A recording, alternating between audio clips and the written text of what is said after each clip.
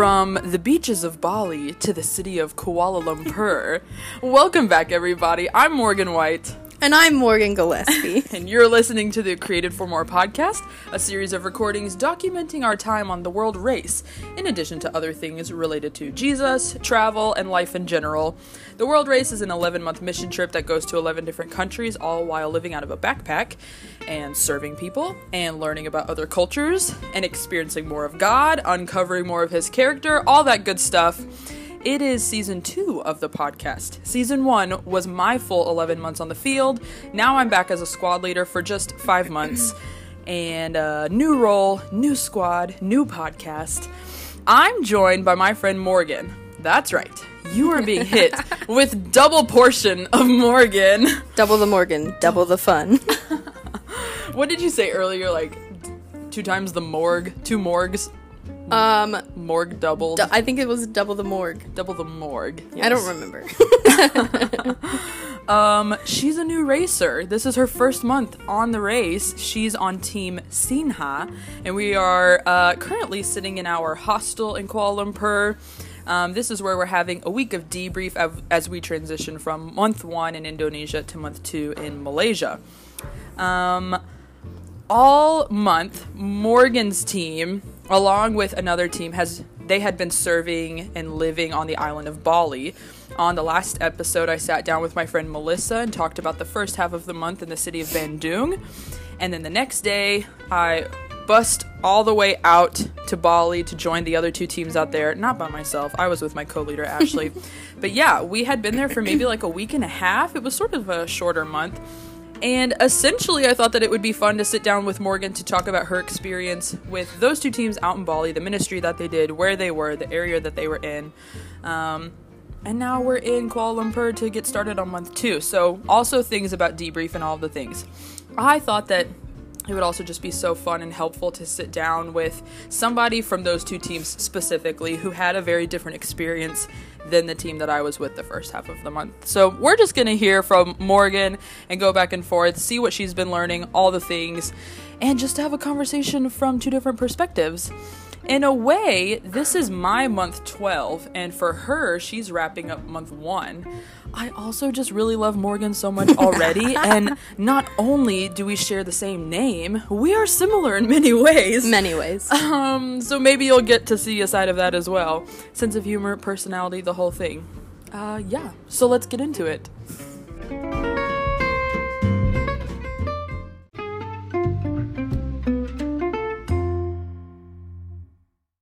Yeah, so we just want to jump right in. They were in a city called Despensar. Yes. On the island of Bali.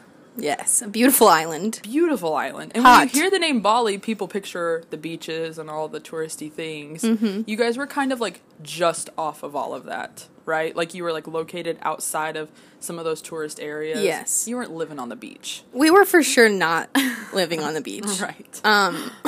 Also, I feel like a reporter, so I'm kind of like, we were not on the beach, Morgan. We were in fact not. No. Now back to you. Back to you, Morgan. You also almost ate the microphone earlier. That's what happens when you have snacks and podcasts at the same time, folks.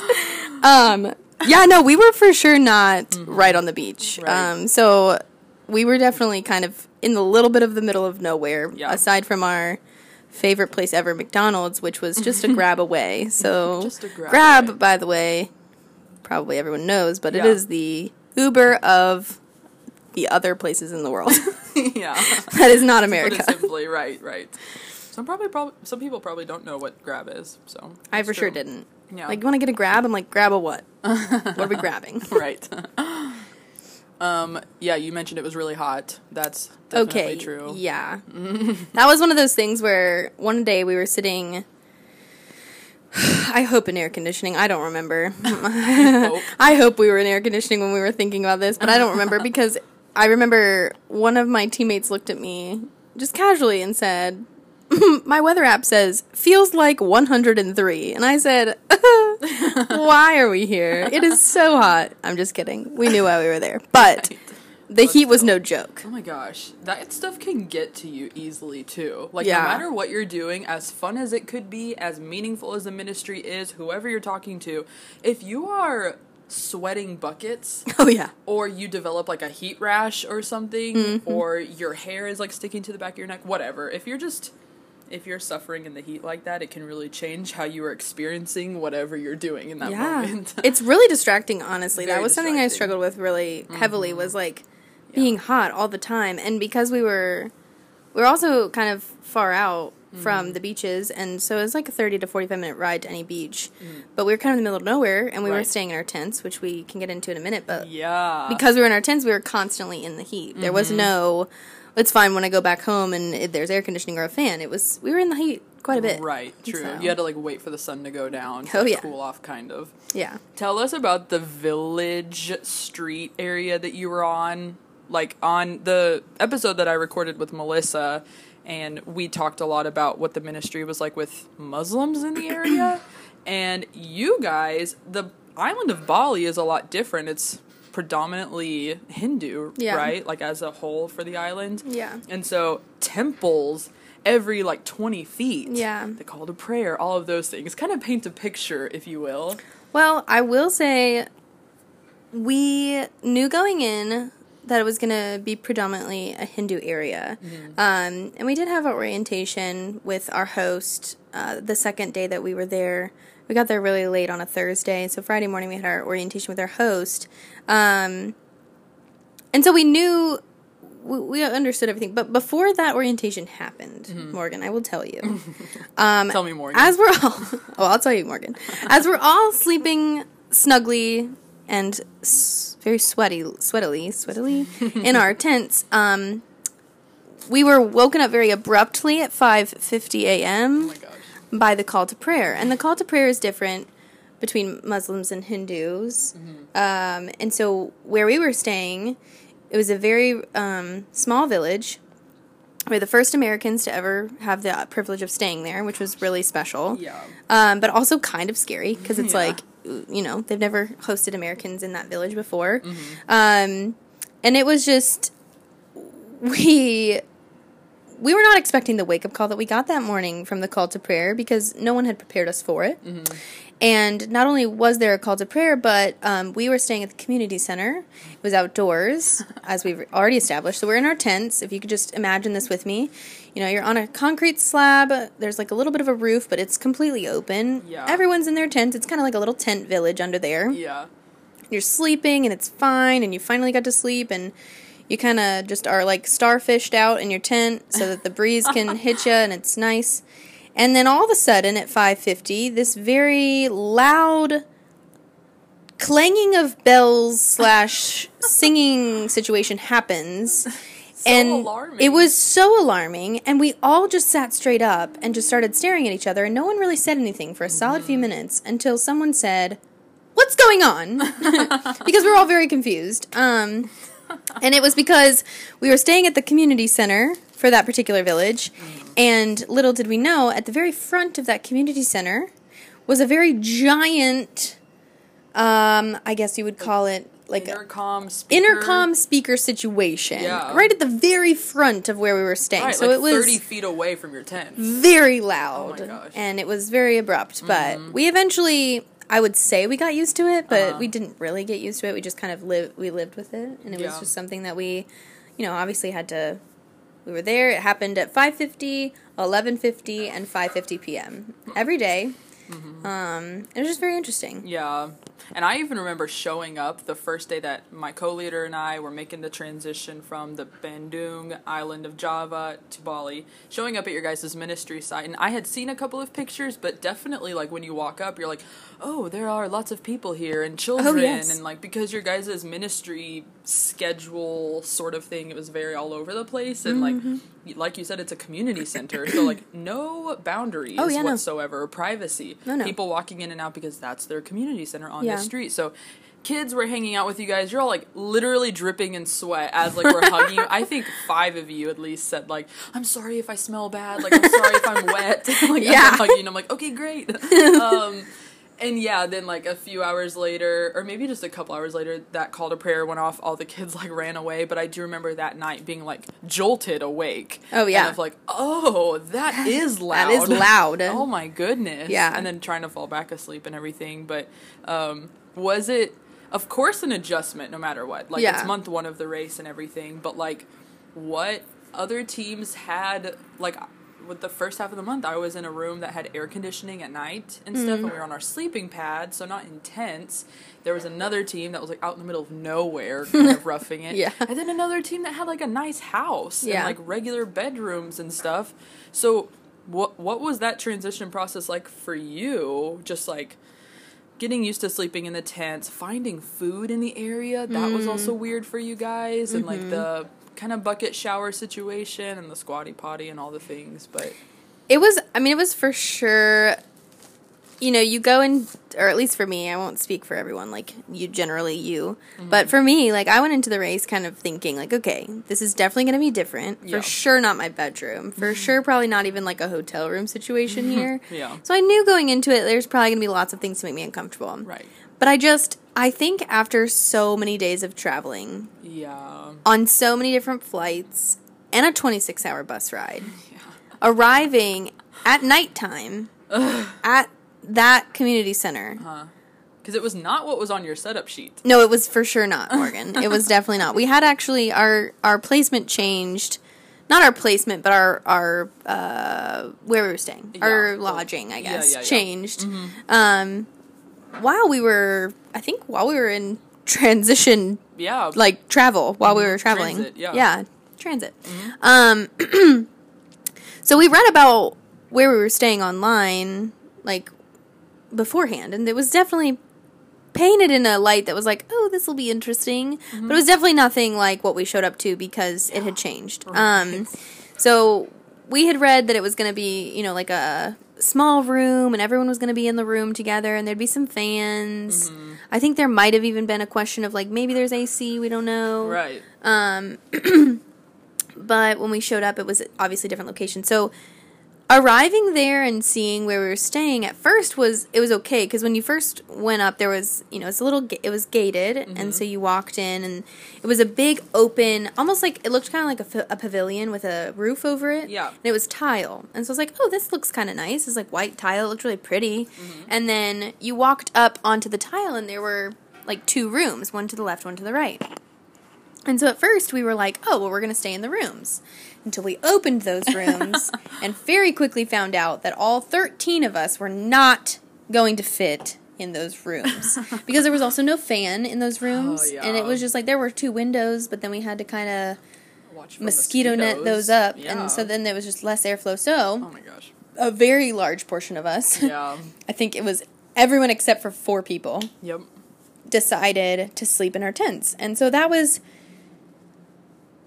I think that the tent situation was fine for me. I think that, like, I didn't mind sleeping in my tent. I didn't mind sleeping outside. That part, like, being around creatures of the night or little bugs or things. Like, that wasn't really my situation. My jolting situation for me was just the heat. And you're from Georgia. Yeah, right. You'd think I'd be used to it. Yeah.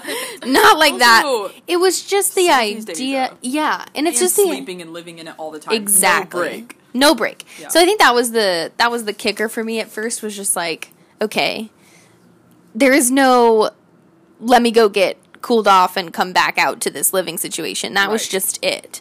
Yep. And at that first night, it was very hot when we arrived. Yeah. Because it was just as the sun had set. So it hadn't had time to cool off at all. Right. As we went on in the month, we definitely found our ways of like becoming a little bit more comfortable. We ended up having to move our stuff up front because the back would flood if it rained, which Bali does have a rainy season, and we were there for that season, so that was a fun time of our tents kind of getting into a little bit of a flooded situation.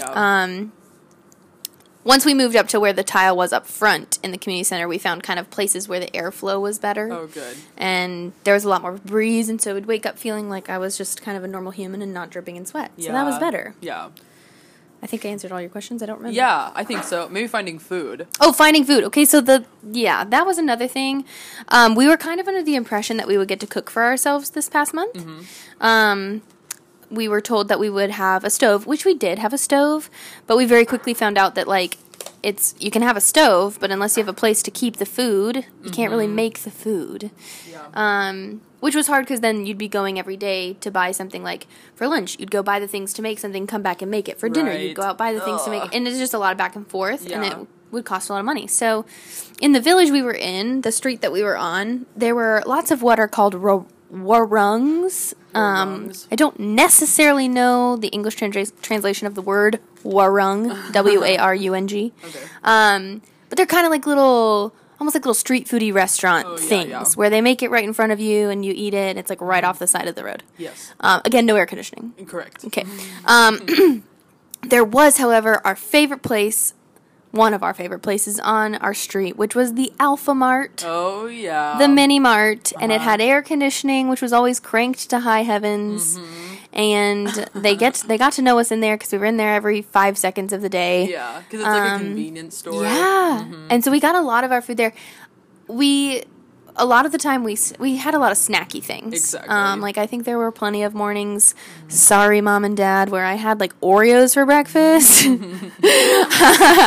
I was definitely not eating healthy foods, but obviously things to keep me going throughout the day. Yeah. Which, by the way, though, they wouldn't really keep you going throughout the day because you weren't feeding your body like good things. You were not fueling it. No, you were just filling it up for the time being. Right, and then you're hot on top of it, so they'd get to be like 3 o'clock, and I'd be like, "Wow, it's time for bed." Oh, just kidding, it's only 3. So that was a little challenging, but. Mm-hmm.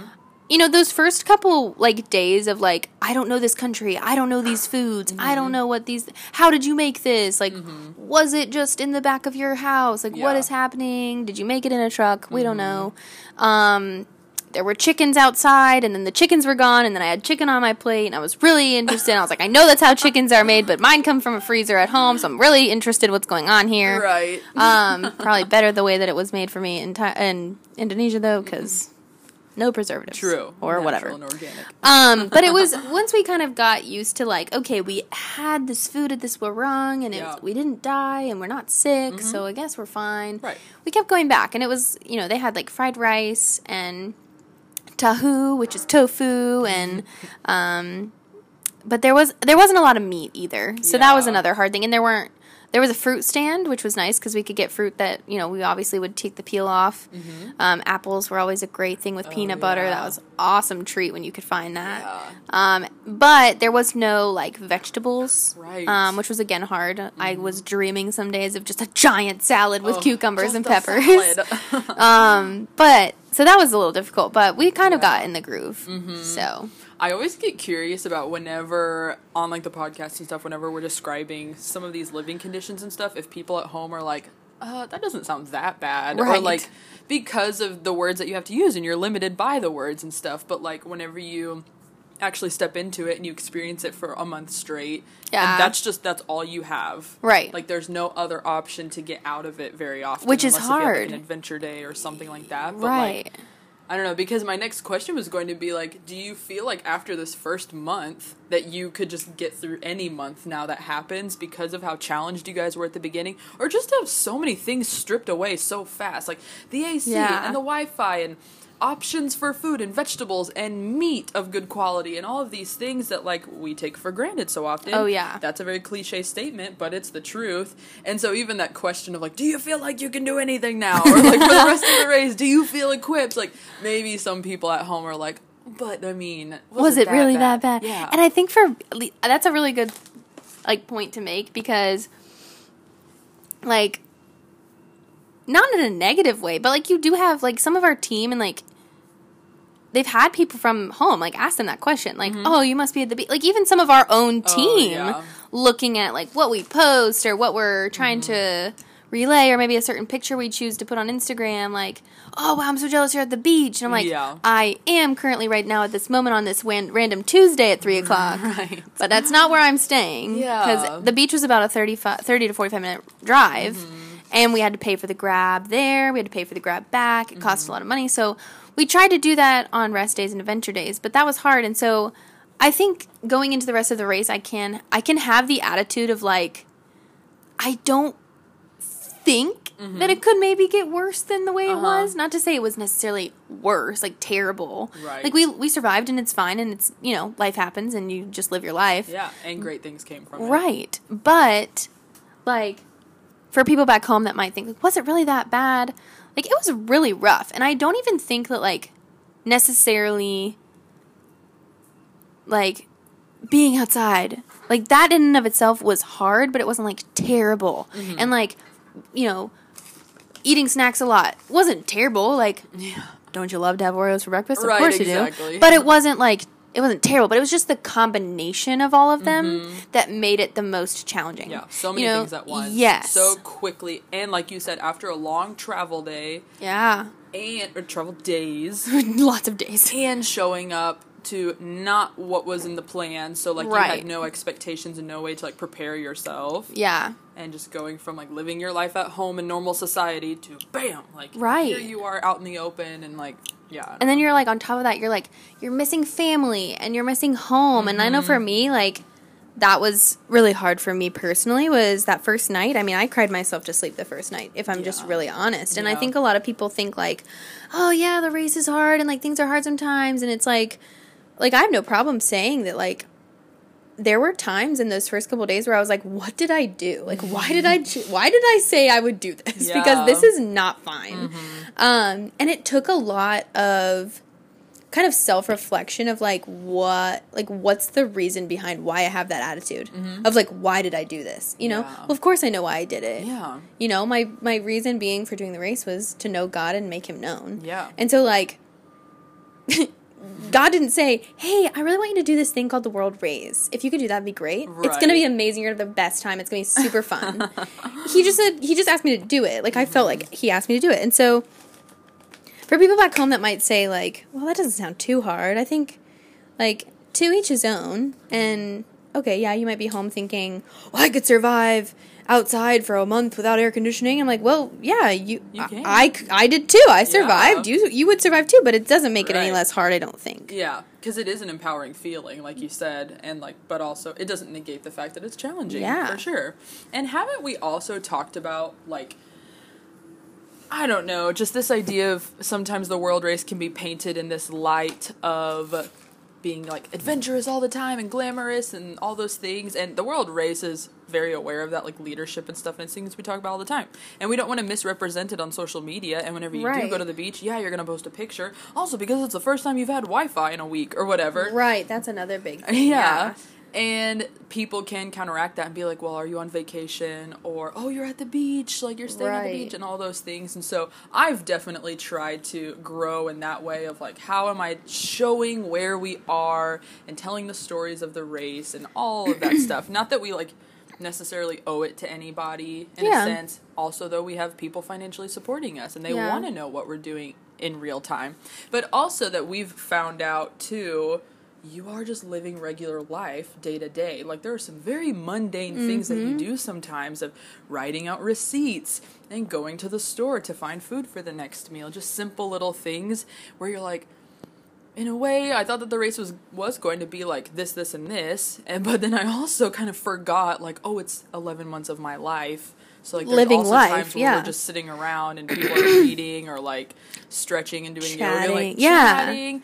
And that's another thing to toss in there, too. The idea of community so abruptly as well, of, like, 13 girls together in their little tents and stuff. Yeah. That's gonna push anybody. Like, that's gonna push on their limits a little bit of just being around people 24/7.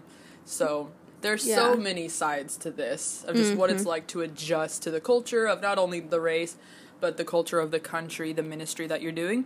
And then right as you start to get comfortable with it, you're out of there. Yeah. Time for the next country. Exactly. Time for the next set of challenges. Right. And I think that's also why debrief can be so beneficial, like this week that we have at a nicer hostel, and allow people the chance to, like, shower and things and rest and process what happened the last month.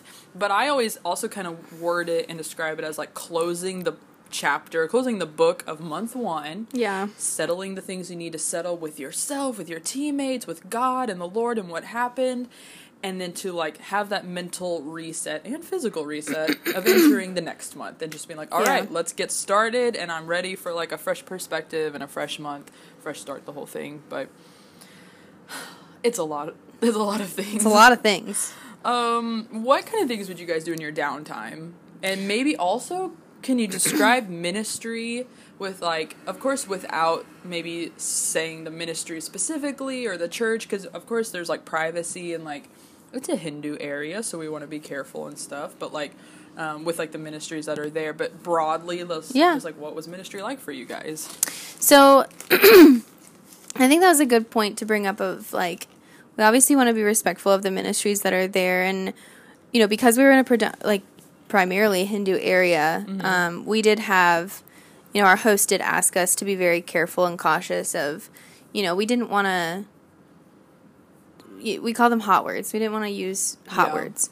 Because that's just, we also just want to be respectful, you know, to their culture and how they're living their lives. So a big part of, you know, when people asking us, you know, well, what are you doing here? Why are you in this village? We just wanted to say, you know, we're learning your culture. We want to know about you guys. We want to know what your culture is like. We want to know what your life is like. So a large part of our quote-unquote ministry for the month was every day, like 2 to 4, we just got to hang out with the kids in the village. It was kind of like a...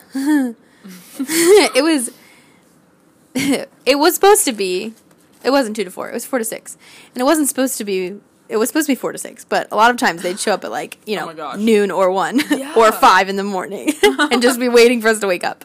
Because, again, it was a community center, and I think that was really hard for my Western cultured mind to, like, I want my privacy. Like, give me my space. Like, I'm sleeping. Like, why are you in my space? But then kind of having that realization of, like, they're not in my space. I'm in their space because this is their village and their community center. Right.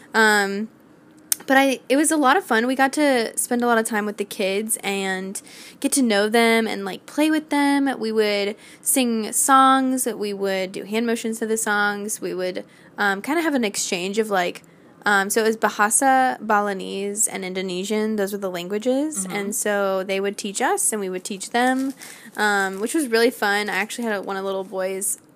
He was very determined to get me to know my numbers. Oh, yeah. Yeah. And so he was, like, very intensely, like, you know, obviously I didn't understand a lot of the things he was saying to me, but he was just, by the way he was acting when I was trying to say my numbers in his language, he was just like, yeah, come on. You know, obviously not saying come on because he doesn't speak my language, but that was a lot of fun, and a lot of connections were built from that within, like, building that connection with the child.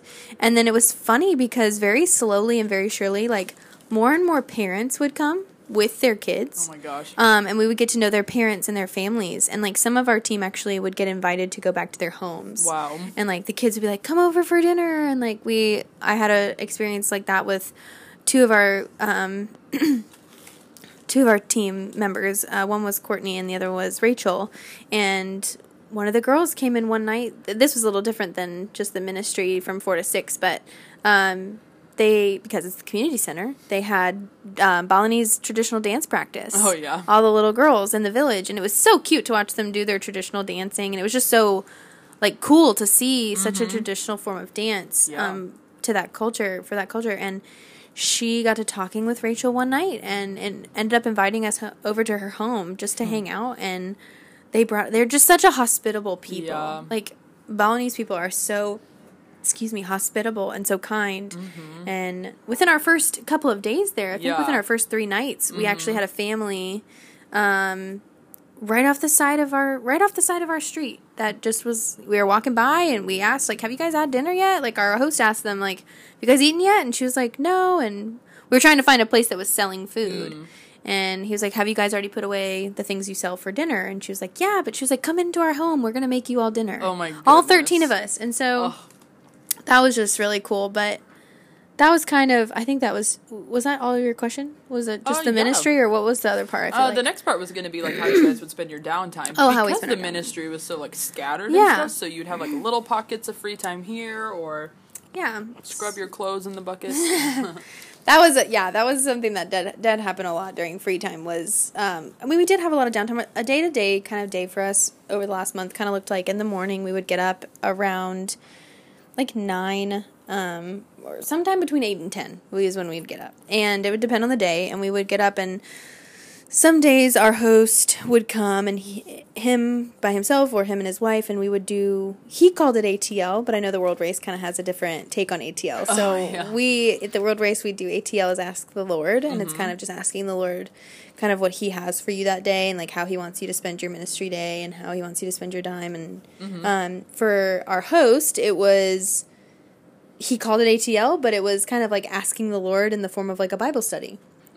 And so we got to go through some of Acts with him, and we would talk about, he would always do this motion, which is hard to explain on a podcast, but he would always tell us, he'd point up to the sky, and he'd say, we were going to ask God. We'd read the Bible, and then we would say, what do we learn about God, with our arms up? And then we would cross our arms over our chest and say, what do we learn about us, or what do we learn about people? And then we would extend our arms out and say, how do we apply that? And so that was a really cool way to go through Acts and like get to talk that out for probably about an hour and a half, 2 hours. Then we would have lunch. A lot of times our host would like to take us to lots of Balinese places, and we'd ask him, like, what's your favorite food? And he'd say, Western food. And I was like, well, we like Western food too. We don't love Balinese food all the time, but... It's interesting then that you say that, because we're eating a lot of rice and things. We're eating a lot of things that are not Western. But after lunch, we would... some of our downtime would consist of... some people would... watch a movie or just kind of rest. Some people would read their Bibles and journal. Some people would do worship. They got super talented worship people like Fifina, Angelica. Like, some of our team is so talented with their worship. Fifina had this travel guitar she'd bring out and just strum along. And some of us would just take longer lunches and just kind of hang out with one another. Going and washing clothes in our buckets. Near our squatty potties with our little weird spigot that was our shower, which was... Actually, it was kind of nice that we didn't have to take a bucket shower. We could actually use a spigot. Because then you wouldn't have to... which was nice. And then some of our team just... After the first couple of... probably after the first week, once we got to know more of the people in the village better, they would be able to, go to their house for lunch and, hang out with their family. And which was really cool that they got that opportunity, some of them, to do that. So that was kind of how we spent our downtime. And then 4 to 6, the kiddos would come, and after that, we'd have dinner and just more community time with each other.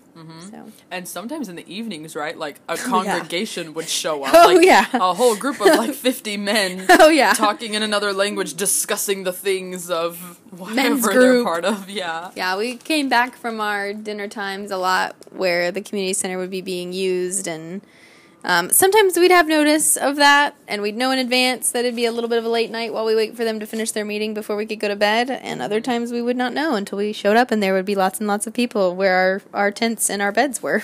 Right. And so, that was an interesting time too. Yeah, one time the meeting was going so long, because again, we were only with you guys for a week and a half. Right.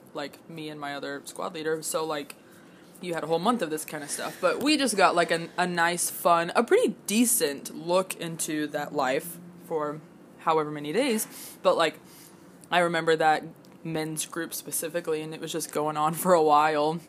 And we're sitting there at this table off to the side, and they didn't care that we were sitting there. Very respectful people, like you said. It's not weird to be there was a group of 50 men, and they were sitting around. It wasn't anything weird. Don't have this image in your mind of something, funny going on. But, very respectful culture, love and harmony and all the things. So everybody felt totally safe, despite the lack of privacy and the lack of boundaries from the community and stuff. It wasn't, nothing safety-wise was compromised or anything like that. They would just have their... And that's where that was where the divide of the community center kind of came in handy a little bit, because there was that up front where the tile was, and then there was, the back half where there was just concrete. Where the flooding would happen if we were staying there when it was raining. So we would just usually, sit back there, hang out as a team or as as two teams, I guess, and like some people might play card games or talk or lay on the ground and sleep while we wait for the meeting up front to finish. And there was one time where it was like a women's meeting, and they actually let some of us girls like sit in on the meeting, and it was really cool to get to watch that. And Balinese dance practice and ping pong tournaments. Get to know more leaders of the community. Oh, and yeah. stuff. Very some of the cool. tribal leaders. It was really cool. And I also remember with that guys group, like, just becoming bored and sitting at this table and waiting for it to get done so I could start showering and stuff like that.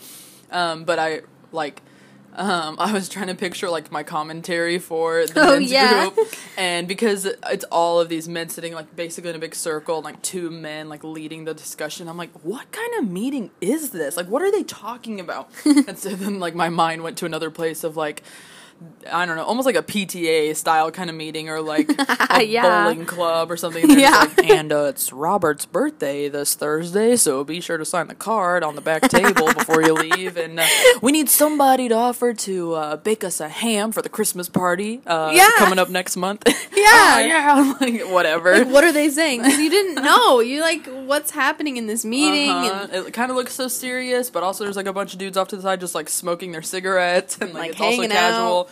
Very funny. I don't know. Without dipping into too much of financial things, I would just love if you had the chance to give your perspective on what it's been like to be a treasurer. I, too, started my race as a treasurer. And so if people have been listening, like, to my race experience, like, it definitely adds a new element to your team dynamic and to your world race experience. So let us in on some of that for a bit, would you? Oh, I would love to. It'd be my pleasure. So treasure was hard for me. It is hard for me. I am someone that numbers are hard for me. They just are. And so when they asked me at training camp to be a treasurer, you know, there's the moment of, like, you have to agree. You have to say yes. Yeah. You have to commit to that. And so there was that moment of, like, do I commit to this or do I just say no? And then I was like, you know, if I didn't ask for this, right, and there are so many people following the Holy Spirit that are asking me to step into this, I can't argue with it. And I can't try to... You can't be that guy that's like, no, nah, thanks. I think I'm good. So I chose to say yes to something that was challenging for me because I wanted to grow in that. I wanted to grow in a position that is challenging. And it has been very challenging. Yeah. There's lots of times where you, like, things come up that you don't think of like, you know, like, okay, everyone gets this much money per day per person, and it's my job to distribute that. And I'm like, all right, let me just, oh, wait, I need to take a Grab to the ATM because it's down the street 15 minutes. I have to get the money out. I have to count the money out. Then the problem is I only got money out in a certain amount. And so then it's like not exact change. Right, not exact change. So it's like if I needed it, for example, in USD, like, let's say everyone got $20. Well, I was only given 50s. I can't just go to the store next door and be like, hi, instead of 50s, can I get 20? You know, like, there was no... So you had to get creative about how to... You guys pair up and people then splitting give me back $5. And, it was just... That was overwhelming. And then... Everybody's also just, like, looking at you like, I'm hungry. Right. We need our food money. And it's just... And my team has been so gracious and patient with me. Just with, like, understanding that it's a hard role. And you are, like, looked at a lot for, like, providing people with what they need. Yeah. Which is just that's a really big responsibility sometimes. And then, you know, if things go awry and figuring that out with cards having holds placed on them and getting that taken care of with the bank and all the things and having to have Wi-Fi so we can do that. And, but it was a challenging month, but I think at the end of it, I finally got the hang of it. Yeah. So I'm looking forward to the differences in Malaysia when we're here. And there is something to say about foreign currency and That's just hard. mental adjust that you have to make of, like, wait, how much is this in USD? And, like, of course we have, like, a converter app on our phones and stuff like that, but still, just, like, in the moment, you're trying to juggle all these numbers in your head and whatnot. And I just remember thinking, too, especially after being treasurer for a few months, but of course after like the length of my race thinking like, I feel like I could be dropped into any country on the planet and find a way to make it, you know, and like handle the money, talk to the locals even if there's a language barrier, and just figure out how to maneuver my way through a place and to like adjust and stuff. And so that's obviously not only a challenge, but of course good things come from challenge, but it's very empowering.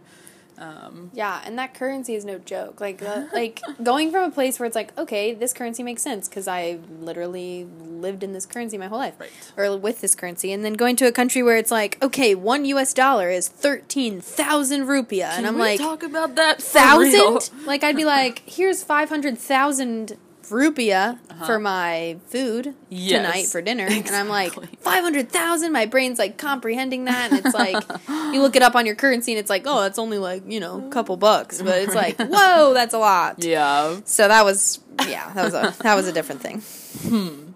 I feel like, there's so many things that we could talk about with some of these physical circumstances but like, I guess in the time remaining, like, now that you're at debrief and stuff and you've had a chance to not only talk to your team about how the month went, talk to us on leadership, share stories with the other teams and compare things and everything. Yeah. I just said the word thing like 5 times, but I liked it. Do you feel like it's, I don't know, it's relatable, the sentiment of, I'm not sure if I saw much fruit this month, or like, I don't really know how big of an impact we made, and just wrestling with that personally, like, do you see that? Is it, I don't know, how do you kind of approach that idea of, like, you only have 1 month in a place, and you're doing all sorts of things, and it's kind of hectic, and the schedule isn't always the same every day. There is a language barrier. There's also limits to how much you can do between, like, Hinduism and Islam and all this stuff, and if the country is not the most open, or just what kind of impact you're making. And that's really, I mean, that's a hard,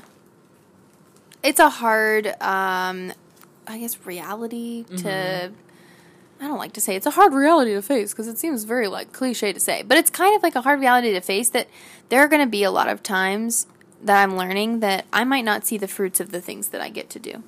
I might not see the fruits of getting to share Jesus with our Grab driver that one time that we went to McDonald's. Like, or, you know, getting to sing worship songs or like Jesus Loves Me with some of the little kids in that village who've never maybe even heard of Jesus before. And I might not get to see the fruits of that. And I think this month was kind of, leaving kind of felt like it happened really fast. It's like 1 minute we were like, vibing, routine, this is great. And then all of a sudden it's like, we're on a bus and we're leaving and we're going to Malaysia, blah, blah, blah. And it's like leaving. And I was like, I'm sorry, what just happened? I feel like I was just ripped away from something again. Oh, wait, that's my life for the next year. And so it was like, it is hard. And like, you do get these beautiful moments where you do get to see the light bulbs go off and you do get to, you can see some breakthrough. Yeah, the Lord just like allows you to be part of those moments. Right. But a lot of the time, I think the biggest thing to consistently remember, like, for me and as a team and as a squad is just, like, our job is not to save anyone. Our job is not to, I hate the word, but, like, convert anyone. Like, that's not a job that we're having. That's not our mission. That's not our goal. That's not our role. Yeah. Mission, goal, and role. But our job is to plant a seed. And like, we might not get to see the oak tree that comes from it, or we might not get to see the rose bush that comes from it, but like, we're planting the seed and we're all in all just being kind to these people and building relationships. Being regular humans to them. Yeah, and like getting to show them that, like, you know, so often, I don't know if anyone else, I don't know who, you know, who listens or whatever to this, but like, you might have had times, even in the States or at home, where living day to day, you have people who might not follow Jesus or who might not know who Jesus is, asking like something's different about you. Like, why are you so nice all the time? Or why are you so happy? Or why are you so like, why do you like seem like you're fine all the time? Like, you know, and I've had people ask me that before. And, like, I think that that's something that we're just kind of, we're doing that, but we're just doing it in other places, in places where there's just not a lot of access to, like, Jesus and to his word, like we have in the States, you know. That's just, you walk down the street and there are lots of churches on lots of streets in America, and right. that's not the case in places like Bali. Right. So I think that was a hard reality to face, like I said, Sure. of like, okay, do I really feel like I made a big impact here? Mm-hmm. And it was also kind of a little bit of a wake-up call of like, okay, like, I now see how quickly this time goes. Yeah. And so I don't need to waste any time. Like, there's no time to waste. And that's not to say, like, okay, we're on the ground in Malaysia. Yeah. Time to go, like, make followers of Jesus. Ready, set, go. But it's like, it's to say, like, don't waste the time. Mm-hmm. There were some days where I was so focused on my circumstance and, like, the fact that I was uncomfortable that I was like, I'm just going to lay in here and I'm going to watch, a show on Netflix because I don't even want to think about it. Mm-hmm. And it's like, those times are fine to have restful times, but it's like you look at those times and you're like, okay, there are so many things I could have chosen to do with that time because of how fast the time goes. Right.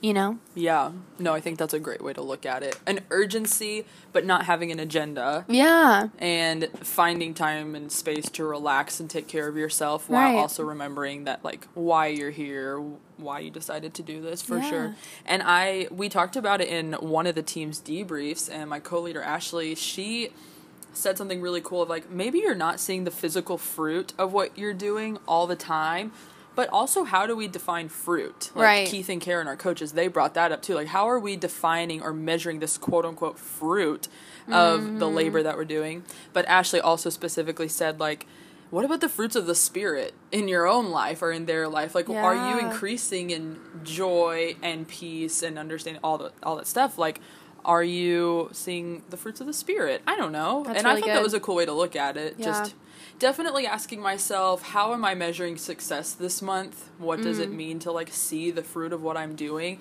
That could look like a lot of different things. I think also Keith, our coach, he said, you sometimes can have that narrow view of, like, it is me in this place. I feel like I only connected with, like, 3 individuals all month on any sort of substantial level. Right. But zoom out a bit and see your team and how many people you guys connected with and what you did. Zoom out even more on the whole squad of, like, all 30 of us out in Indonesia doing things. Like, and then picture all the missionaries everywhere. Like, but really, like, not just focusing on yourself and the work that you're doing, but the bigger picture and, like, that grand story that God's weaving. And that just reassures me so much. It takes some of that pressure off. Yeah. I don't know. Is there anything else that you'd like to add or, like, speak to of your ministry, your first month, and now that you're, like, on the other side of debrief as we're about to head to our ministry placements next month? I will be with your team as we start out too, which is cool. The Morgans. Taking on Morgans in Malaysia. Ooh, there it is. We'll get jackets. Oh my gosh. I'd wear it all the time, even if I'm hot. I have, like, one serious thing and one funny thing. Yeah. So, like, one serious thing probably that I'd like to say is just that, like, to anyone listening back home or to anyone listening wherever you are,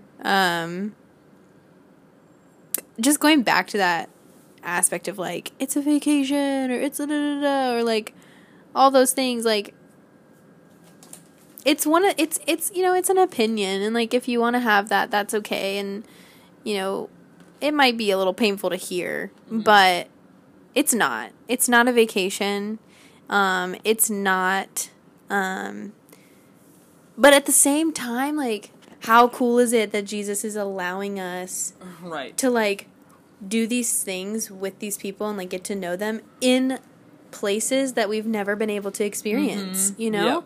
That's a beautiful thing, and I think that encouraging one another in that is so important. And my other really funny thing that's really random and weird is just, if you ever go anywhere in Southeast Asia, just don't try durian, because it's disgusting. I've tried it. It's gross. It's not worth it. Gosh. Sorry to anyone out there who loves it. I wish I were you. So, because there's even in, like, airports and bus stations and stuff like that, they'll have signs that show a picture of durian fruit with an X over it of, like, don't bring it in here. It smells so bad. And everyone knows that. Even people who like it, they're like, oh, it's the worst smell. It's terrible. It's just, I'm being honest. So. But all the people love it. A lot of the locals and stuff. Yeah. I have not tried it, just as don't a disclaimer. Try it. I know, I'm really wrestling with it, because I'm like, I kind of want to make you try I'm in Southeast Asia. Shouldn't I try durian? You probably should. I'll make you try it. It's such, like, a joke. Yeah. Maybe we'll start you small with a popsicle or something. Okay. Ah, man. Jeez. Yeah, okay, so we've hit 46 minutes. The only thing I really wanted to add here at the end, because on the one that Melissa and I just recorded, I explicitly said, I have nothing really to say about politics or history right now. Also because it was a pretty substantial episode. It was kind of longer. And I don't know, getting back out on the field kind of threw me for a loop for a second of trying to catch up with things back at home. But I have been paying attention. And the primary election is in full swing. Some stuff has gone down with impeachment and all the things. And I'm sure if you're listening to this, you're not an alien to the world, and especially to the U.S. Even other countries pay attention to what's going on in America. So I'm sure if you're not living under a rock, like, you understand what's happening for the most part. And maybe that's about the most understanding I have of current events going on right now, too. But just for clarity's sake, and if you'd like to kind of hear a rundown of some of the things that I have been keeping up with since being out on the field, there's a lot. So I try to prioritize it.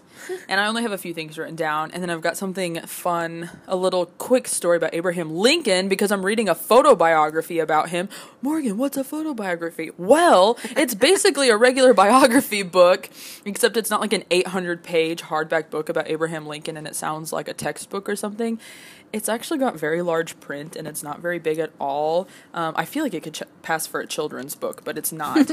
But it's also made up of mostly photos of him, which is so cool. Like, photos of him, photos of stuff that they did, the Civil War, all the things, and I think it just gives a really cool visual of that time period. But anyways, happening right now in the U.S. Bum, bum, bum. For a while there was a bunch of stuff going on with Iran, which I can't remember if we talked about that in the last podcast. I don't know, but two countries that have been on rocky terms for a while, the U.S. and Iran, all the escalation that was happening, it seems like it's settled down quite a bit after they made the mistake of shooting down a commercial airline, like shooting down a flight. There was just so much tension that had escalated, and I think that tragedy helped force everyone to sort of blink and be like, whoa, okay, we need to settle down because innocent people are now in jeopardy. But there's still so much work that needs to be done to help ease the relationship between the U.S. and Iran. I have not done too much research too extensively on where things are at right now, but it's definitely not the major news story currently anymore, where for a while I think people were like, what's about to happen? I feel like we're getting into some sticky territory. Impeachment trial has been rolling out. The Senate voted on whether or not to bring in witnesses, and then the majority vote was no. So at that point, it became a pretty quick wrap-up, and then they voted on whether or not to remove him from office. You need a 2/3 majority, not just a simple majority.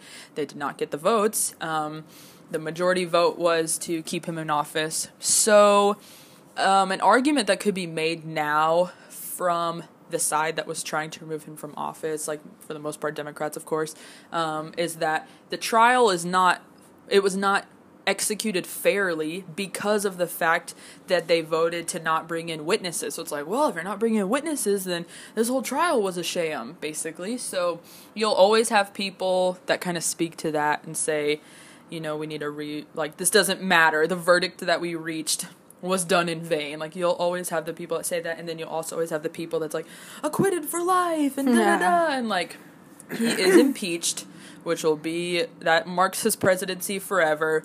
Also, he was acquitted, and so he gets to stay in office during an election year. I just cannot believe that this is all happening right on this turning point of, well, let the voters decide and see what happens anyways. Like, for him to be impeached during an election year, that hasn't happened before.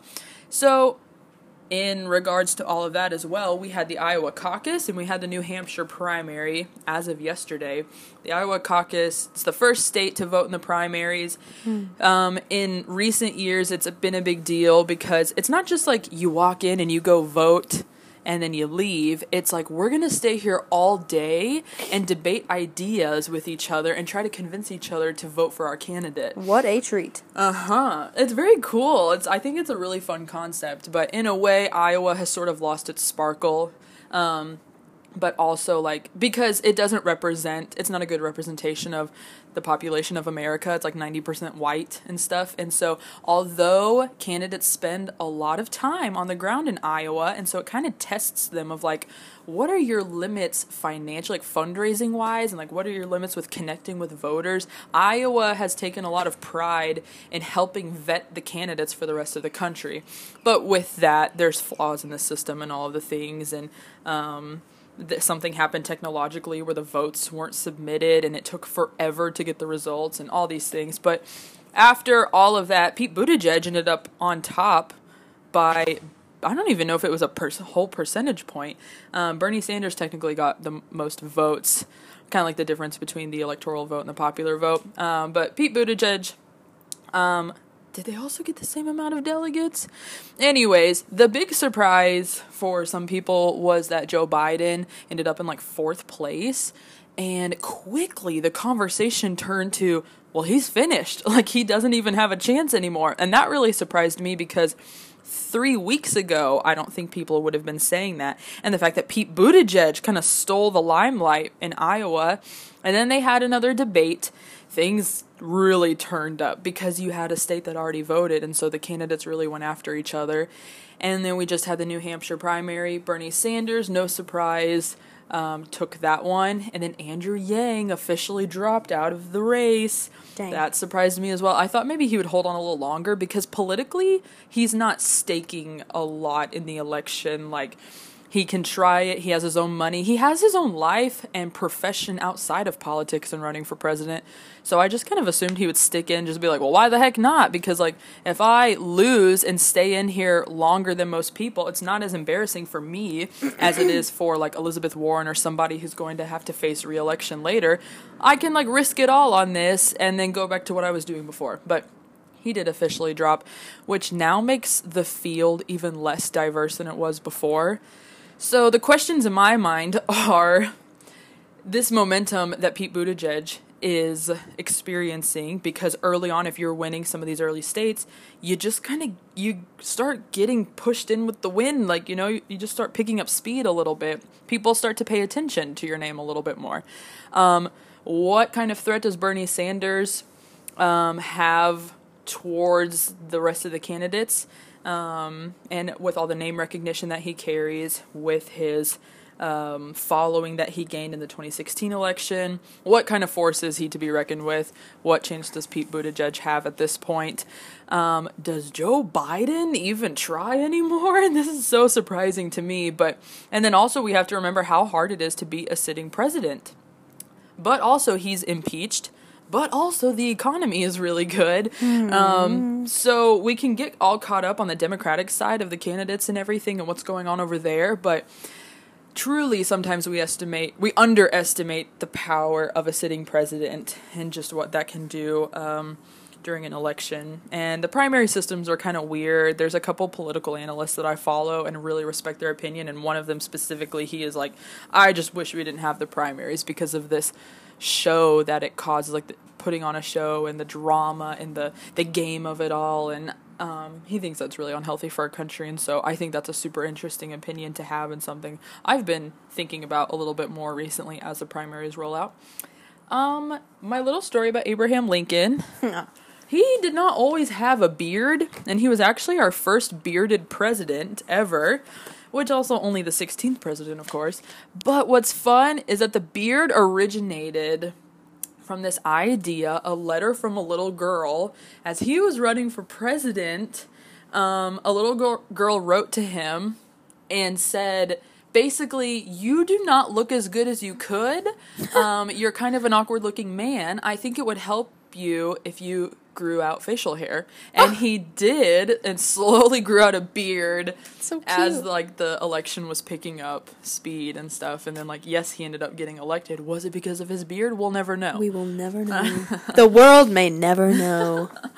I think that's so fun, though, to picture him like reading this letter and be like, maybe I will grow a beard. What was his wife's name? Mary Todd Lincoln.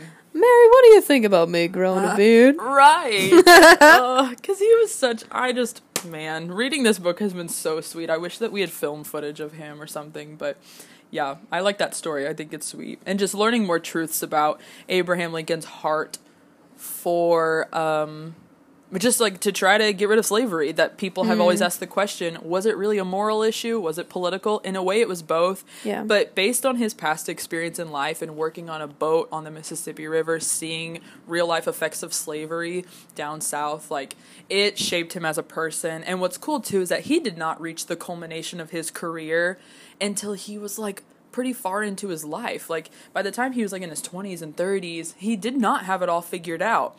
And if you would have known him back then, you know, you would have been like, this guy's gonna like save the Union one day, like he's gonna keep the country together. No way, because he was like working at a merchant shop for a while. He was a lawyer for a long time. He tried his hand in politics as a senator and then like lost re-election, went back to being a lawyer, and then ended up just kind of getting some recognition and ran for president and did all the things. And so much happened that it's like, it gives me hope as a pretty recent grad and like currently being a missionary, not truly understanding what I'm going to be doing in the future, to be like, maybe I'll spend the next 20 years doing a bunch of stuff that is related to my passions and what I want to do. But like, maybe I won't hit, not that there's necessarily this one life's purpose that you have and it's like that day in the year 2067 or whatever, like I do that thing. Oh my gosh, how old would I be by that point? That was really extreme. But anyways, but it just like gives me hope of like, there is time to let the story unfold and to do whatever I need to do. And like, I don't need to put all this pressure on these early years, and I can develop as a person and professionally. And then, you know, soon enough it'll be Morgan White for president, 2040. Sure. 2040. Oh my gosh! No, don't get any ideas. Probably like 2030. Oh my gosh! Yeah, don't get your hopes up. But okay, that's all for now, I suppose. Hey, how can people follow your story? What's your blog site? Oh yeah, so my story is, it's just my blog. So it's www.Morgan Gillespie, Gillespie, .theworldraised.org. I also have an Instagram. Yep, throw it out Please go ahead and follow me. That'll be where a lot of my things go. That is Morg, M-O-R-G, _, the name, not the place. I remember the first time I saw that, I was like, LOL. It takes everyone a second, and then they think about it. I had someone at work who one time was like, my boss called me Morg, and she goes, I am never calling her Morg, because that makes me think of a place where you put dead people. And so I said, okay, my Instagram wrong, is ma'am. Morg, the name, not the place. So, anyways. Just for clarification, yeah. Yeah, follow her on her Instagram and see photos and stuff from her time on the race, read her blogs. And, we'll have this podcast for you to listen to as well. And at this point, you've already listened to it, I guess, so... Probably, yeah. I could say that. Right. What?